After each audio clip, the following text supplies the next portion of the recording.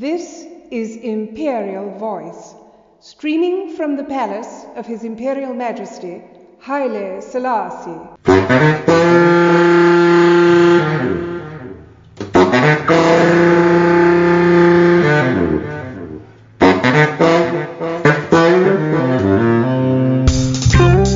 Our guest today is Dr. Mary Caton Lingold, Assistant Professor of English at Virginia Commonwealth University. That's right. And I can't believe you're a Professor of English and you're also a musician and you're doing this history, and it's like anthropology, really, isn't it? Yeah, my work is all over the place.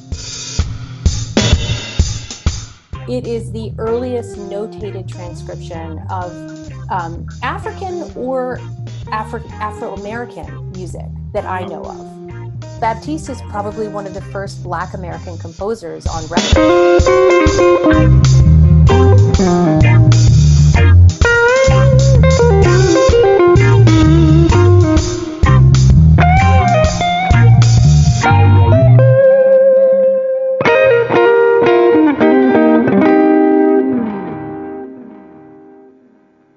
Hello, Mary Caton. I'm so glad to meet you both. Hi. Nice to see you as well. And William, you go by William? William is fine, yes. You have two first names. I do, and thank you for catching that. And I want to get your name right. Will you pronounce it for me? Tosin. Tosin. Okay, just like it looks. Yes. But that's the easy nickname version, isn't it? Mine? Oh, yes. Well, yes, sort of, yes. Go on, give Mary Caton the full version. Well, I heard it on the podcast. I was listening to... Tosin Oniyere Rotimi. Yeah, you don't. Beautiful. Thank you. Listen, it's lovely that you could join us. Mm-hmm. The program's called In Our City, so it's presented by me and Tosin, obviously. So Tosin and I picked up on this. There's this huge pile just up the road called Durham Park, monstrous, enormous, ridiculous. School children get kind of dragged out there, kicking and screaming, and sort of taken round and told how interesting it is. But the guy who runs it is a lovely National Trust regional director, Tom Boden. And he's got this program for decolonizing local history. Mm-hmm. And it's in that context that we came across today's guest. What astounds me, I think it astounds everyone, is the amount of the music we love that seems to have come from the African diaspora. I mean, it's just disproportionate, isn't it? Or I suppose all of Latin music, all of blues and rock and jazz, and then all the Caribbean music of reggae and ska and calypso. It's astonishing, isn't it, the prevalence of African diaspora music in modern culture. So can I ask you how you sort of got involved in the whole project and what it means? Sure. Well, it really gets to this issue of the just tremendous influence of African music and music of African diasporans in the wake of the slave trade. Because as William said, that's exactly right. I mean, you can hardly turn on the radio or Spotify and not hear the story of slavery and the story of how enslaved people carried their music into new lands with them under the duress of enslavement. So my interest in, music and slavery and terms of this particular project, Musical Passage, that sort of recovers an early record of African diasporic musical life in Jamaica. It comes out of two things for me. One, I'm a musician and I love music. So, most of the music I play, as I play Americana music and bluegrass music, I'm a fiddler, I sing, I play country music, and all of that music is shaped by the Black experience and this legacy. What I was told was that Mary Caton and her team have been investigating the very, very earliest recorded, in the sense of notated, music of West African origin. And it was extraordinary to me, because when you think of how much flows out of that, it just seemed to me the most astonishing thing, that there should be a record which is so early. And that's what we want to hear from you about, Mary Caton. Yes. Where did that come from? Where did the record come from? How much of it is there? And then I think we get a chance to listen to some of it later, and we can discuss it and talk about it. Yeah, so the record comes from within a larger book that's called Voyage to the Islands of Madeira, St. Neves, St. Christopher, Jamaica. It kind of has one of these long 18th century titles.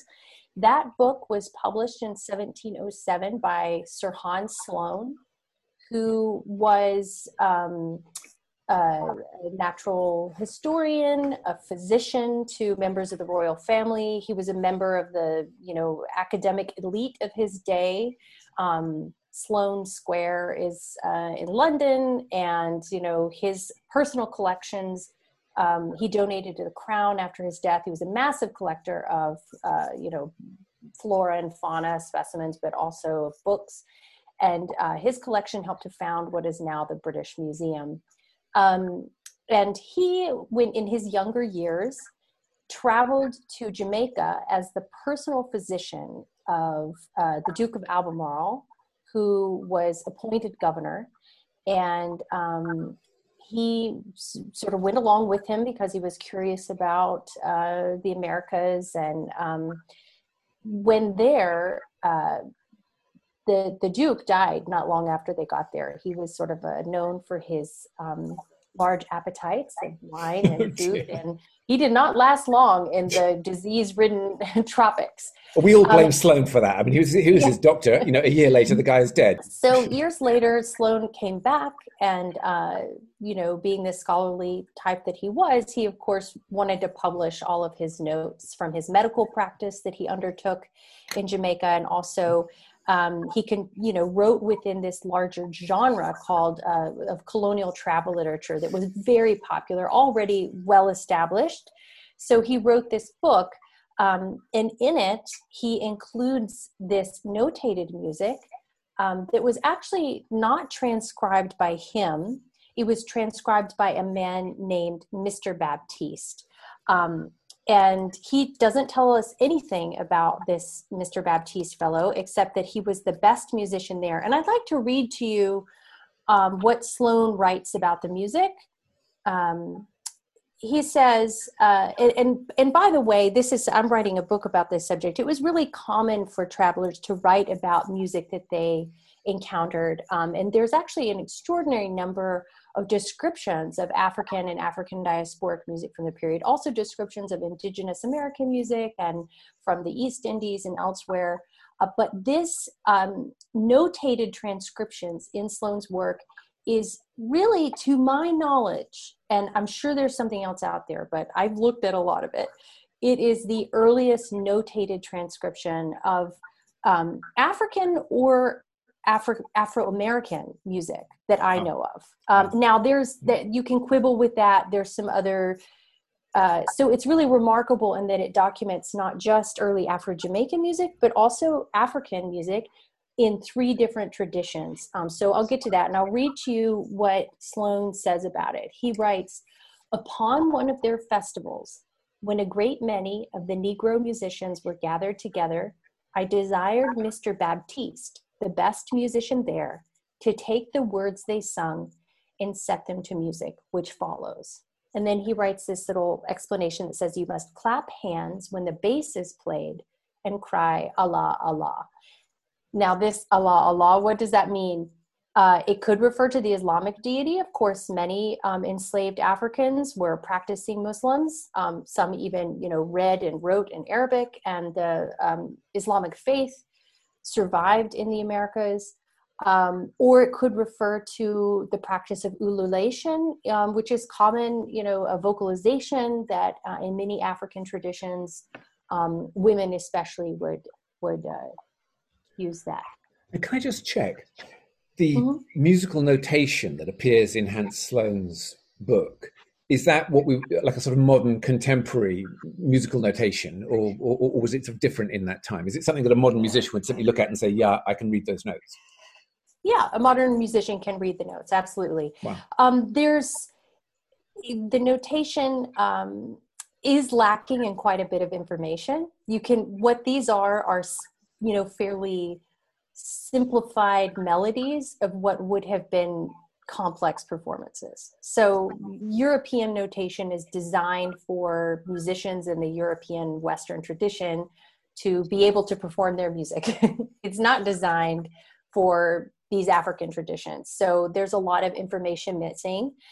And so it really is just a trace of these performances. It's not, there's a lot of inaccuracy, deviations, but it's nonetheless really remarkable. And another thing that's remarkable about it is that it actually portrays three different groups, three different genres as they were performed. So the first piece listed is titled Angola. The second piece is titled Papa, and the third Cormanti. So these refer to ethnic groups, nationalities, representative of the people in Jamaica at the time. Now, whether or not these descriptors accurately matched the performers and the performances is a little more questionable. There's a lot of room for error there, but I do think it's remarkable in that also the sounds of these music is very different. So you get a sense of the richness and the complexity and the variety of music that was performed in enslaved communities and in early modern Africa.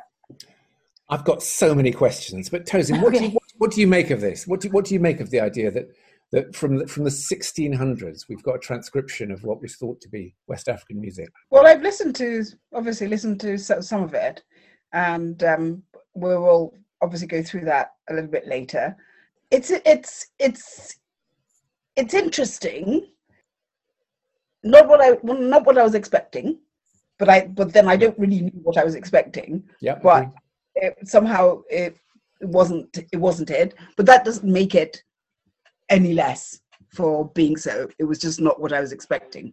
There's less of a correlation maybe to some of the sounds that I hear emerging now from, or that I grew up with. But nevertheless, there's a history of things in diaspora somehow remaining closer to what they were because they have a reason for keeping things like, whereas people in Africa at home tend to be moving, constantly evolving, but people in diaspora have a reason not to want to evolve so they can retain what they call a degree of authenticity. So that makes it explains the dissonance, maybe. What amazes me about this project of Mary Caton's is it's like the first fusion of those two things. You have, a spontaneous oral musical tradition, and yet it's like a sort of butterfly collection. It's like Hans Sloane, isn't it? It's captured in a glass jar, and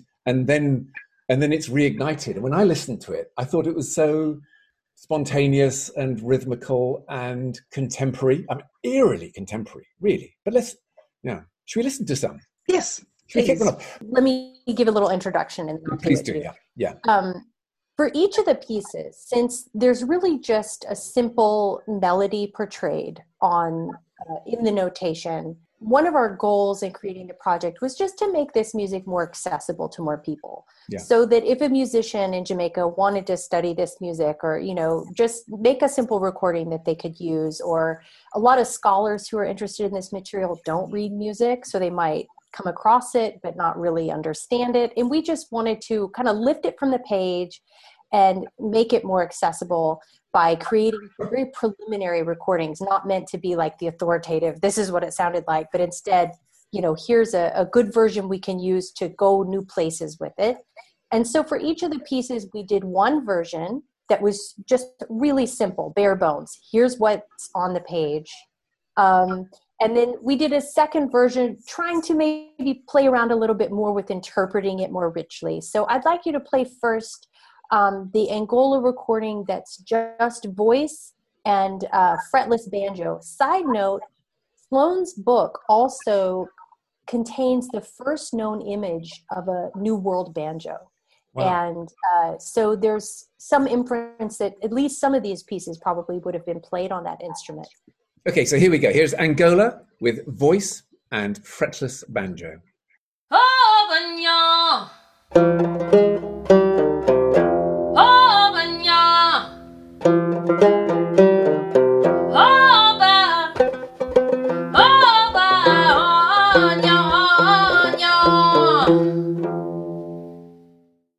It's compelling, isn't it? I mean, it's a familiar scale, but there are variants in it. Yeah, it's I think it's a really wonderful wonderful tune. It was difficult to sing at first and to find the right key for it. That's my voice in the recording. Oh, very good. Oh, wow. Yeah. Yeah. I didn't spot that. Did you, Tosin? I did. Ah. But I didn't know whether you were a white woman or a black woman, if that is of any interest at all. That's and I my had to praise. Yeah, well, yes. I went to go and look for a sort of picture of because I thought it seemed as if you were in terms of the academia or your path. But when I listened to the voice, I was like, oh, maybe she's a black woman. So I went to have a look. So it was lovely. It was lovely. Very powerful. Thank you. It was really interesting as a vocalist to try to figure out how to sing it. I certainly didn't want to affect a kind of Africanness or blackness, but I also wanted to think about the vocal tradition. It was rich. And it wasn't. You didn't sound as if you were trying to be black. You just sounded rich. It was rich. Thank you. It's a sort of compelling call. You kind of want to join in, and the banjo feels again very contemporary. It feels like, I don't know, what you might hear from Tina Warren or I suppose African desert musicians. So yeah, it feels sort of rooted and contemporary, and it's astonishing to think it's that early. So then you took the basic version, which is the melody that's written down, and the banjo part is also is written down as well, or you know which keys it should be in? The notes are there, but we do not know. The transcriptions don't say what instrument it should be played on. Okay. So that was a challenge. We kind of assumed, we thought we'd try it on the banjo. But we also would imagine that there would probably be some sort of percussion involved or multiple voices. So when we recorded it a second time, we tried to create more of a chorus.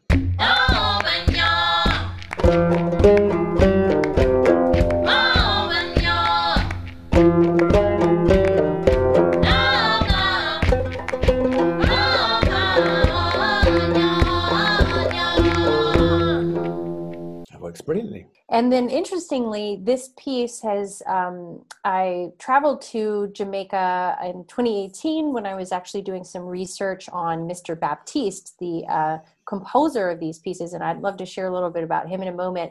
But when I was there, I had the wonderful opportunity to meet with the University of West Indies Mona Chorale, the University Chorale, and do a workshop with them. We worked on the Angola piece together to learn their interpretations of the music, and the chorale actually adopted the piece into their repertoire.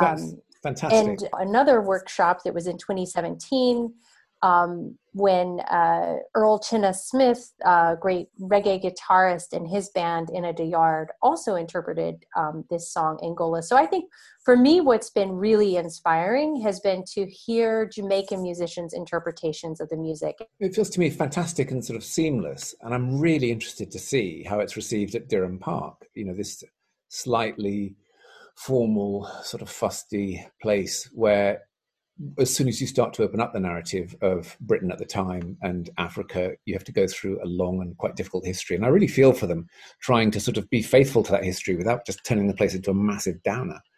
When you know what's shocking to me when the folks from Durham Park reached out to us is how absolutely contemporaneous the governor Blaithwaite, I think I'm saying his name right. Is that we right? call him Blathwaite here, but I mean, we always spit after saying it as well. Yeah. Blathwaite, you know, he was absolutely a contemporary of Sloane, and the very moment in which he was sort of powerfully influencing colonization in that movement is the exact same moment that these musicians were performing these pieces and catching, you know, Sloane's attention. So it's really eerie in some ways how I really think that this music can draw our attention to a different kind of legacy. When you talked about this big fussy house, you know, this great house that's so famous and important and dripping with, you know, wealth and status.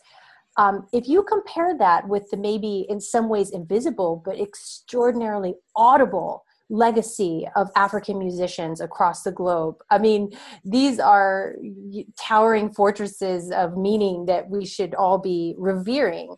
So I think in my research, I think of this music and these performers' music on par with the significance and influence of a kind of legacy of a you know, major colonial administrator.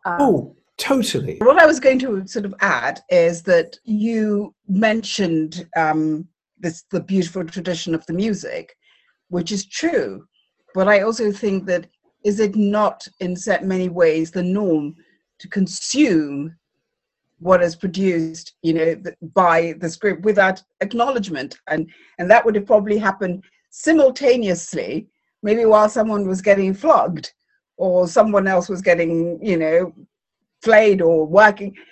For them there was no reverence. I would imagine in terms of, you know, listening to that music was just part of what was consumed by the owner. Oh, absolutely. I suppose I mean the meaning of it for the people who played it. Sorry, not for the listeners. I don't think the outsider listeners could grasp. They tried to, like you said, they appropriated it, they consumed it, they published it. But I'm very interested in what these performances meant to the people who were unnamed, you know, to the enslaved people who created this music, and yes, whose names have largely been forgotten and obscured, not just forgotten, but erased and obscured. And I mentioned earlier that I've been doing research on Mr. Baptiste. Yes.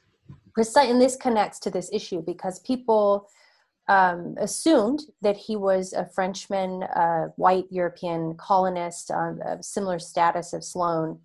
My collaborators on Musical Passage and I, you know, the more we studied the music, we realized that whoever transcribed these pieces had more than a passing understanding of these different genres.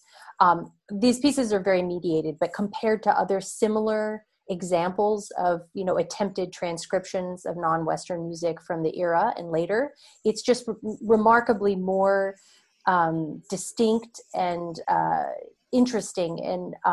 And so we began to think about the likelihood that he may have himself been an African descended person, possibly a free person of color, you know, with the kind of bicultural literacies in European arts and letters and music and African life in the Caribbean.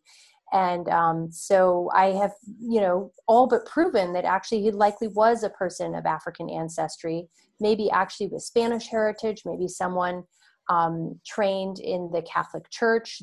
His biography is still quite sketchy, but I did uncover some records in the Jamaica archives that document a person of African descent with the last name Baptiste during this era. Oh, fantastic. Oh, well done. That's very exciting, So isn't it? I actually think that Baptiste is this kind of bridge figure between, shared some experiences with the enslaved people who, rooted in African traditions, but also, had something of a Western education as well, and probably a free person. His legacy also has been kind of buried within this larger work, and from underneath the kind of weight of the gravity of Sloane's status, because Baptiste is probably one of the first Black American composers on record, that we know of, who actually composed music, and he composed African music, which is interesting. Yeah. So should we listen to Caramanti 1 and just the fretless banjo version?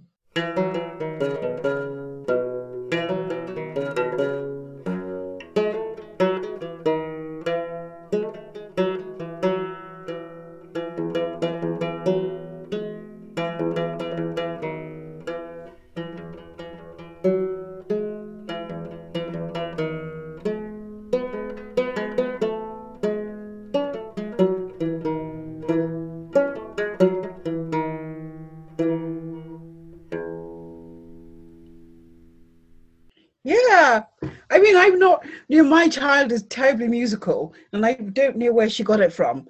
So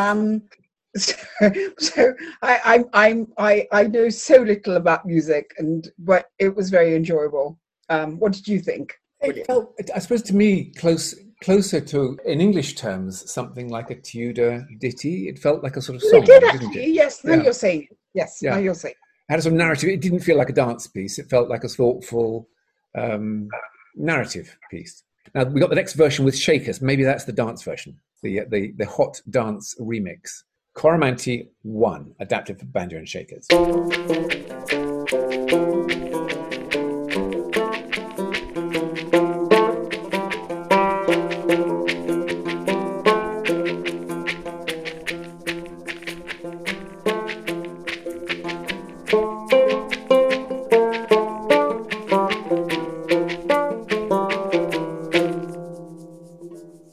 Well, that's danceable. That's got real rhythm, hasn't it? It's quite different. Is it a 6/8? Well, on the piece it says 12/8. 12/8, yeah. But some of the, I agree with you that of all the pieces, to me this sounds almost like a kind of Tudor lute music. It's interesting though. There's a wonderful Afro-British composer, Tunde Yegede. I don't know if have heard of his work at all. He's a cellist and also a kora player in the Gambian griot tradition, and he's really interested in the intersections between European court music and African court music, and he's done some interesting work to kind of emphasize the similarities between these traditions. We think of them as quite distinct, but actually when it comes to the West African griot music, the stringed instruments, often associated with the king's court, it is not unlike the kind of courtly Tudor music that we have from England. So his work is quite interesting on that subject. You mentioned names that get forgotten. I mean, Sloane is sort of the opposite, isn't he? I mean, everyone knows his name because Sloane Square in Britain is sort of iconic and associated with a sort of particular, sort of dress and sort of posh, horsey girls. You can literally say a Sloane, everyone knows what you mean. And because of the museum. And he's, obviously an extraordinary guy with an extraordinary brain, and that, the collecting and the writing and the doctoring. But how do you see Sloane? I mean, we talked about him just looking at this music, I suppose, in a cold and analytic way. I was quite chilled by his, description of disciplining and torture of slaves. And do you think he did that with a kind of dispassionate eye, or do you think he was talking about, what he felt were the necessary measures for running his wife's business in the way it needs? I mean, do you warm to Sloane? How do you sort of see him? How do you process him? Personally? Yeah. No, I don't warm to him because he was quite cold and unfeeling, and especially not only just the wealth that he extracted from the labor of the enslaved people from his wife's plantations, but it's really fascinating to read in his book. He kept really careful records of his medical practice in Jamaica. And when he was there, he treated all people, enslaved people, poor whites, the governor of the island.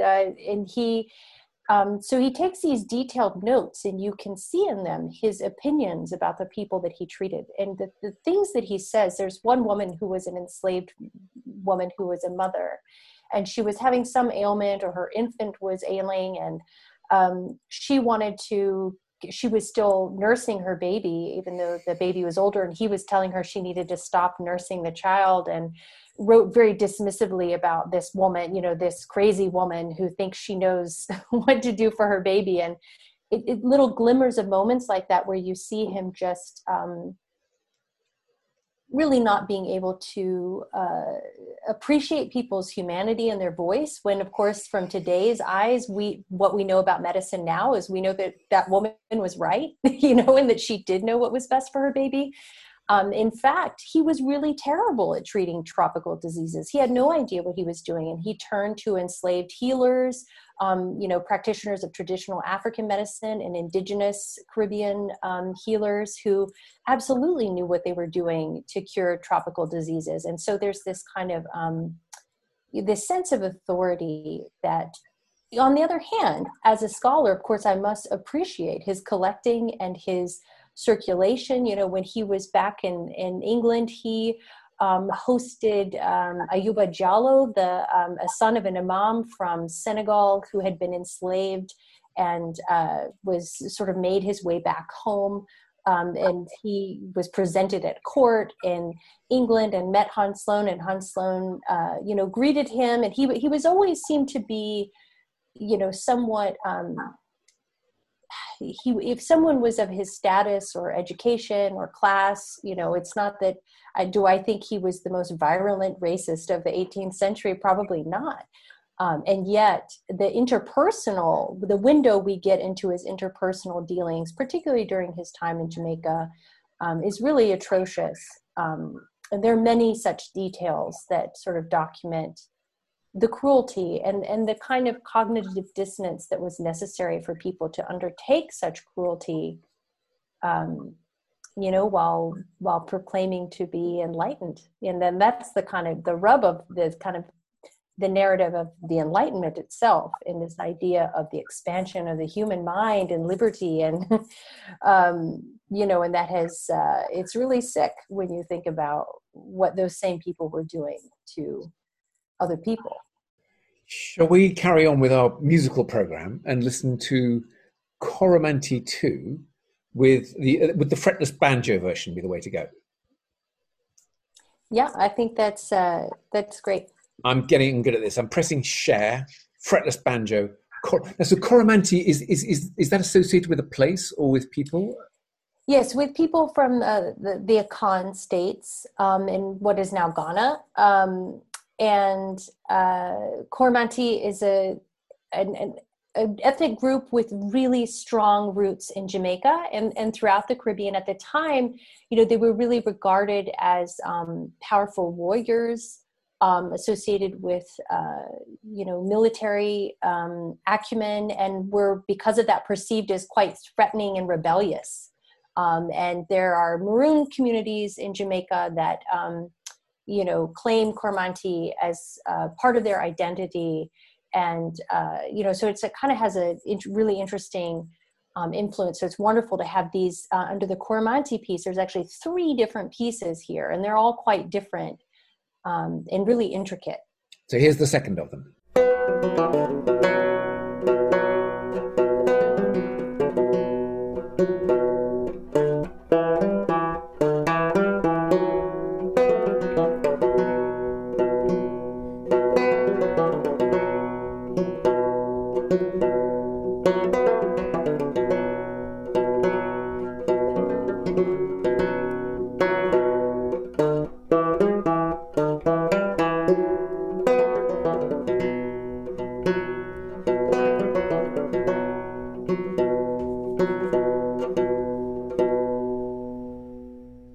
It is intricate, isn't it? I mean, that very quick scale, and then just a simple inversion. And so hard to play. I mean, Oh. it's a really complex melody, and you know, shows how not only what an intricate instrument it must have been to perform, but also the skill of the players. The person performing here is my collaborator Dave K. Garner, who's a composer and a musician, a professor of music. And he, you know, remarked a lot about how difficult this particular piece was to just get in his fingers, because it's very complex. Well, on a fretless banjo, certainly. I mean, on a keyboard, it might be easier, mightn't it? No, he Mm-hmm. did well. He did well. Dave, I hope you told Dave he did a good job. So should we play the percussive version of that now? So this is with I'm sorry, I don't know how to pronounce this. Is it a djembe? Fretless banjo and djembe? Yes.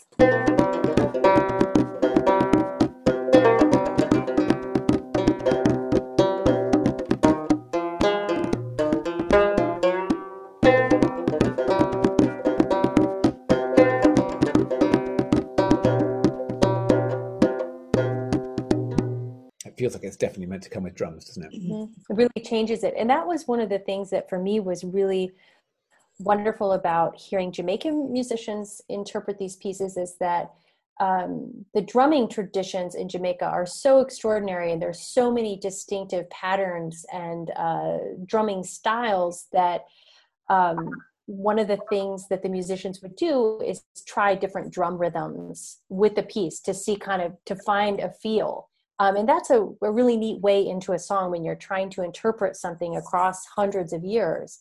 You can change the instruments, you can change the tempo, you can change the style, but also to add different beats underneath it is I think actually a really effective way to kind of get at some of the roots potentially of the song and how it may have been performed. Because some of these, drumming patterns and traditions are just ancient. And, you know, we talked about diaspora, the meaning of diaspora.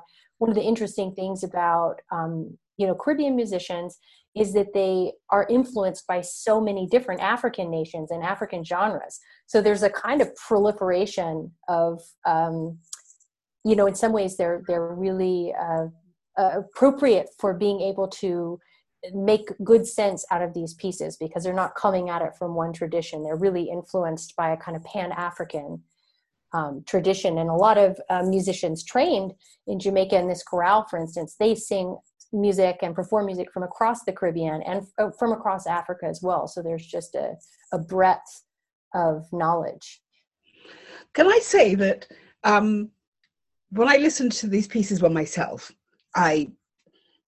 it's been a very different experience from listening with you and listening with the comments and the context that you've put in them.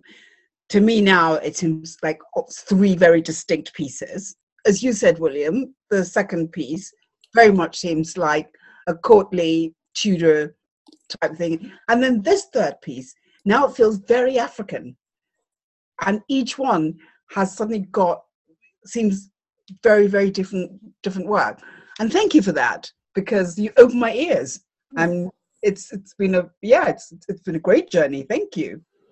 Well, and I thank you, because I always learn something new as well, hearing other people's response to the music and what they're hearing in it. And that's really the point behind the project, is to create the possibility for this kind of experience, for us to think about the music together in community and bring our different sets of ears with different knowledge and interests that we bring with us. Okay, so I am now going to fire in another track. I think we're going to go for Coromantee 3. I think we're going to go for the fretless banjo version first. Is that good?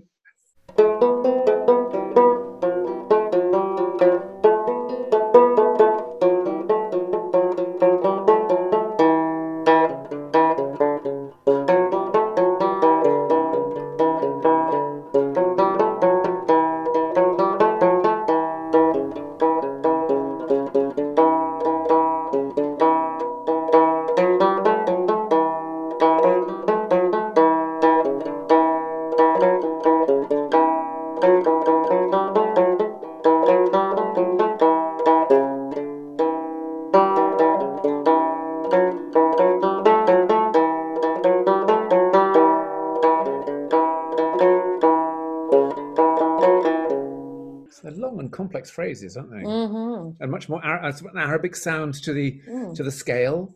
There's probably a technical term for that, which as a complex musician you probably know and I don't. But yeah, it feels like we're in a different place again, doesn't it?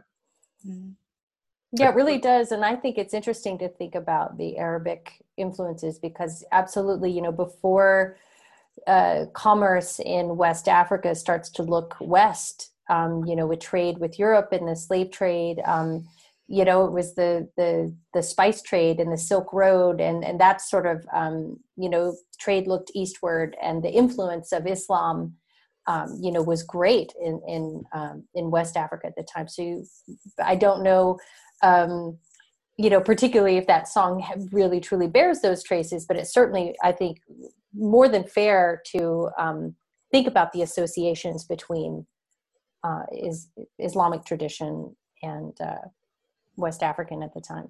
Let's hear what you did with the percussion on that one. So this is Coromantee 3, fretless banjo and percussion.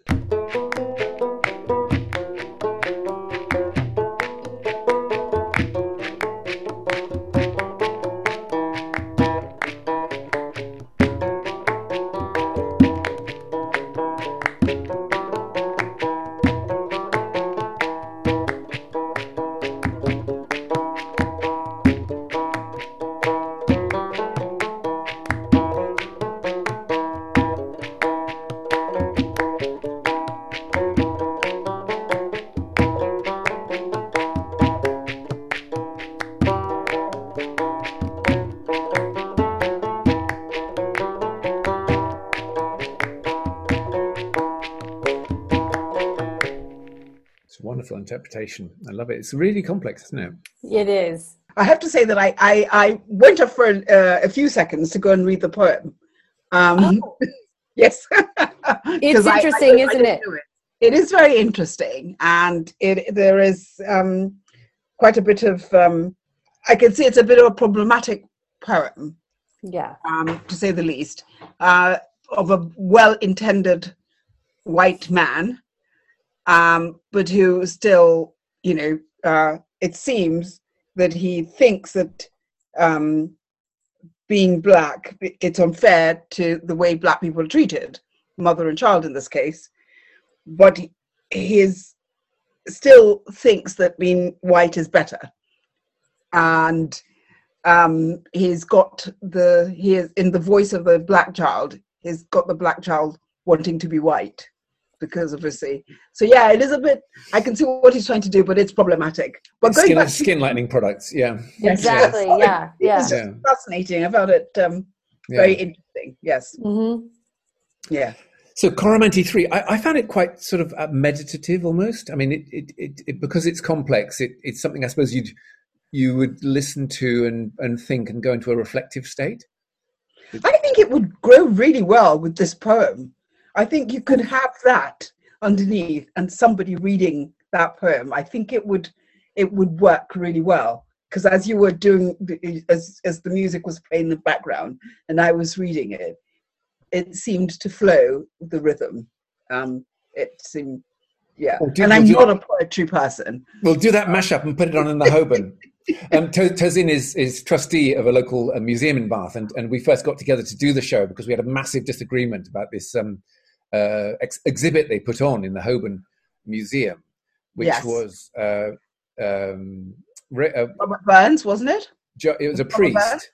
Yes. Yeah, it was a Rastafari reciting a Robert Burns poem, The Slave's Lament, set to music by Scottish musicians. Very beautiful. I can send it to you.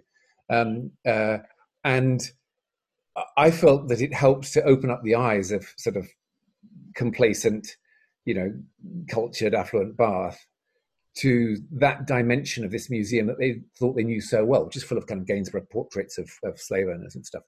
But Tosin was horrified by it. Entirely. Yeah, what do you think about it? I'd love to know your thoughts. Well, I felt that, you know, putting a Robert Burns poem in the mouth of a Rastafarian seemed to, you know, if you didn't know the history, you would imagine that those were the words of somebody who had experienced slavery. So literally making this black man a puppet. And there were other things, including the fact that the set, the Scottish musicians were all very beautifully, elegantly dressed, and they had this Rastafarian whose hair was really unkempt. You know, it was the kind of exaggerated sense of what a Rastafarian might look like, with, you know, I'm sorry to say, but, you know, unclean teeth, and they kept focusing, moving into his mouth, and you could see the gums with the rot, the decay. It was, and the dishonesty of Robert Burns. What did Robert Burns know of? And he wasn't even a pro abolitionist. He was very much, I think, on his way to take up an appointment as a slave foreman or something in one of these plantations, when he suddenly hit it with his poetry and then decided not to go.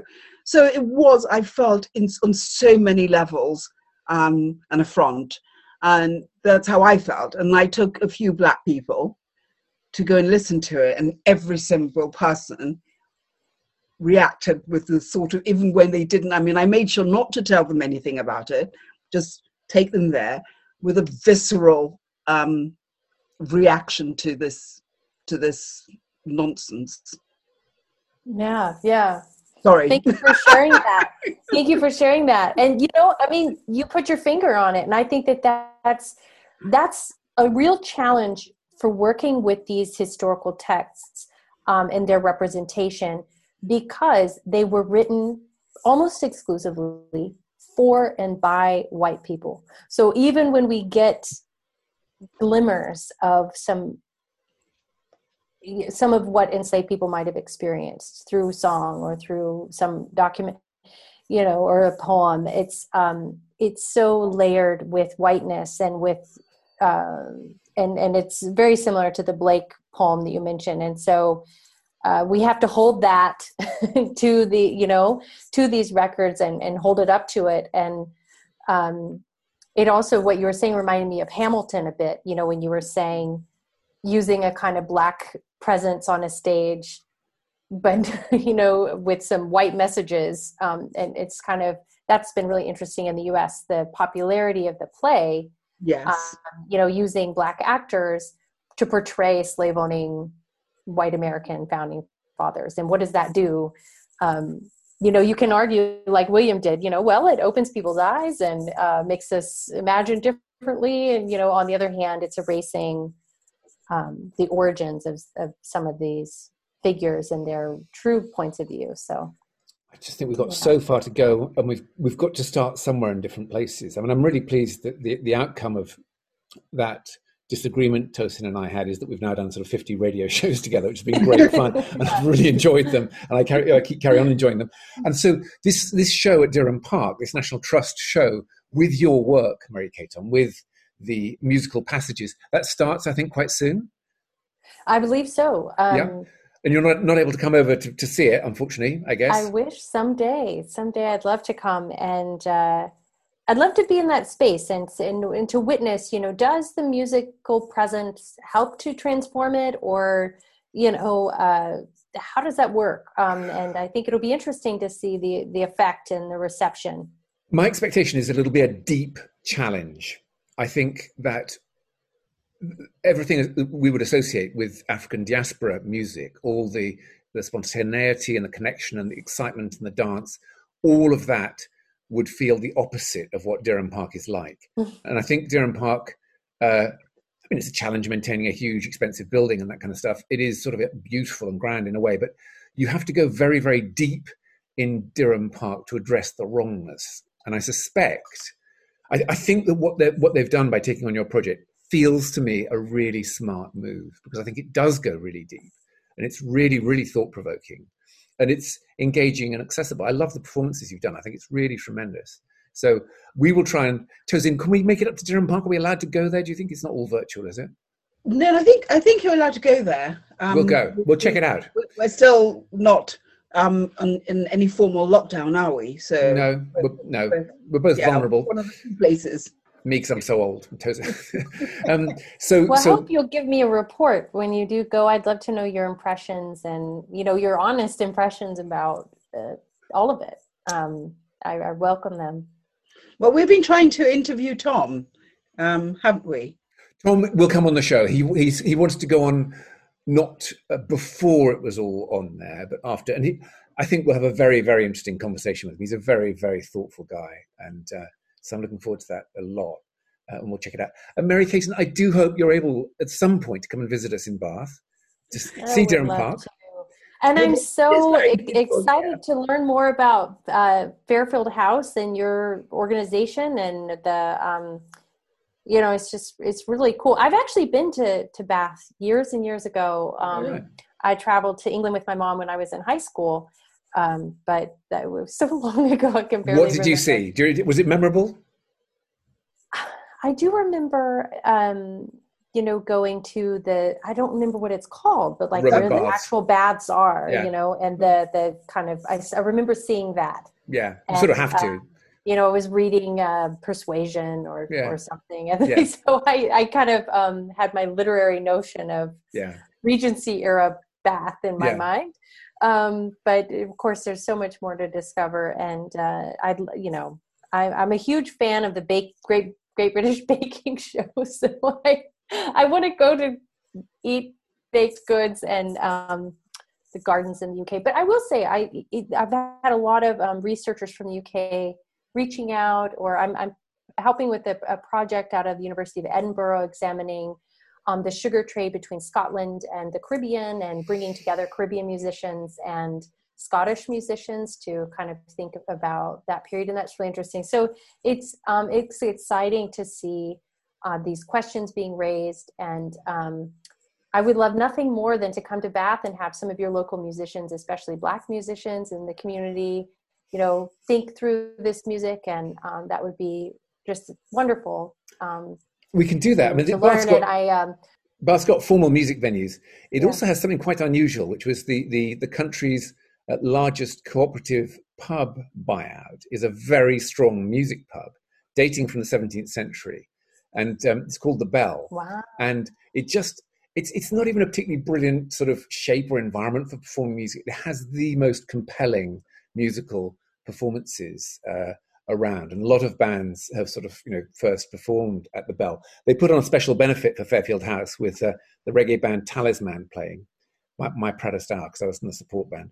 The last time we did a benefit for Fairfield, it's always free as well, but there's no entry ticket. They just sell the most prodigious amounts of beer and cider. So it's a lovely place to go to. Can I sort of, my last word on this is to say that one of the things I liked about your project was the fact that you used contemporary Jamaican artists. I mean, I had it was a little problematic for me that there were so many of them were Rastafarian, because that would then give, for somebody who was not so familiar with the history, might give the sense that maybe the Rastafarian is a much older faith than it is, and that it was a faith that was being practiced at the time that the music was composed. So for me, that was a tiny bit problematic. But what I really loved was that you, in this project, were giving contemporary musicians the opportunity to engage with this music and to engage with it on their own terms. This is something that I very much have problems with, in the sense, with our museum here, and been trying to get them to understand the importance of allowing the artists, giving them the space to engage with the work on their own terms. But there's very much, again, that looking back, where it's sort of like lots of focus on slavery, but not on the contemporary artist, not on allowing that artist that space to look at it and to interpret it. So I loved that about your project. I think that was for me, that was the most powerful part, is that you gave them the space to find their voice. I mean, you can't see that, obviously, because it's radio, but if one goes onto the YouTube and one watches, you can see them playing and experimenting until they come to this, and okay, this is how it works, and all of them coming together. I love the power that you gave them to do that. Well, I'm so pleased, and I have to credit Matthew Smith, who now is working at maybe the Center for, I have to look up, he's in the UK now, but he's was the chair of the Department of History and Archaeology at the University of West Indies, Mona. And he's very interested in music. He would be great to have on your show someday. He's just an extraordinary scholar, and he helped arrange that with the Herbie Miller, who's heads the Jamaica Music Museum. So it was thanks to colleagues in Jamaica who really, it's all about those human relationships, and my collaborator, Laurent Dubois, who's there giving a lecture. I'm glad that you appreciate that. And for me, it's less about getting at, even though I'm writing a book about the history of this music from 1600, 1800, the point of it is less about this kind of historical accuracy for me. And it's more about memorialization and the living memory and like you said, what matters to the musicians in the present. Their interpretation is going to be different than mine. And that's okay. Like, that's the point. And I think you're so right that when we are looking to the past and grappling with these past, we have to think about what people want in the present and their needs today, and let people do their art and make their music. And I learned so much from getting to witness that performance. And what was really interesting too was the Rastafarian ensemble, when they played the music, they really took it into their own sound and their own, even though some of the people playing with the band were not Rastafarian or not in that ensemble, they kind of brought it home to their contemporary sound. And then when I played the music for the University of West Indies chorale, when I played our music on our website, they were kind of like you, Tosin, when you heard it the first time, they're kind of like, what is this? I'm not really sure what to make of this music. And then when they heard Chinna Smith and his band play the music, it was like light bulbs went off. And, Sean Wright, the director of the ensemble, his eyes lit up and he said, "This sounds like running home. This is Jamaican music." And it was really powerful for me to witness that, because I can study the books and the history and the past, but what it means to the people, to Jamaican people, to Jamaican musicians, it's its own thing and it's already there.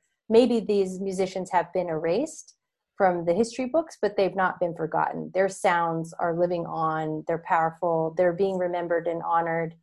And that's so beautiful. We don't need museums for that in some ways, that ancestral legacy.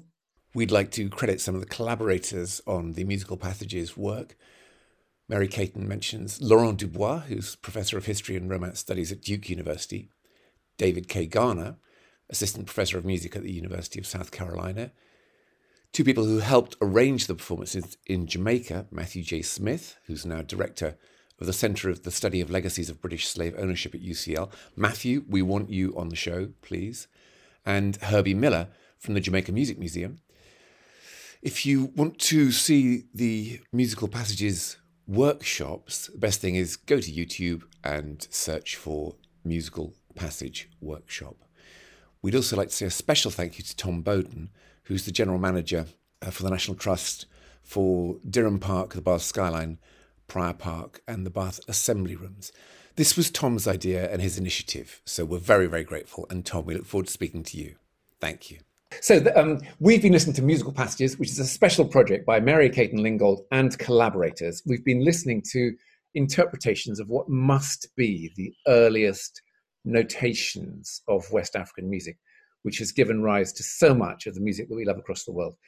You're tuned to Imperial Voice. This has been In Our City. I'm William Heath. I'm Oluwato St. Onilere. Mary Caton, thank you so much for joining us. You're very welcome. It's been an honor and a pleasure. And we look forward to welcoming you to Bath in real life, to the house of His Imperial Majesty, Haile Selassie I.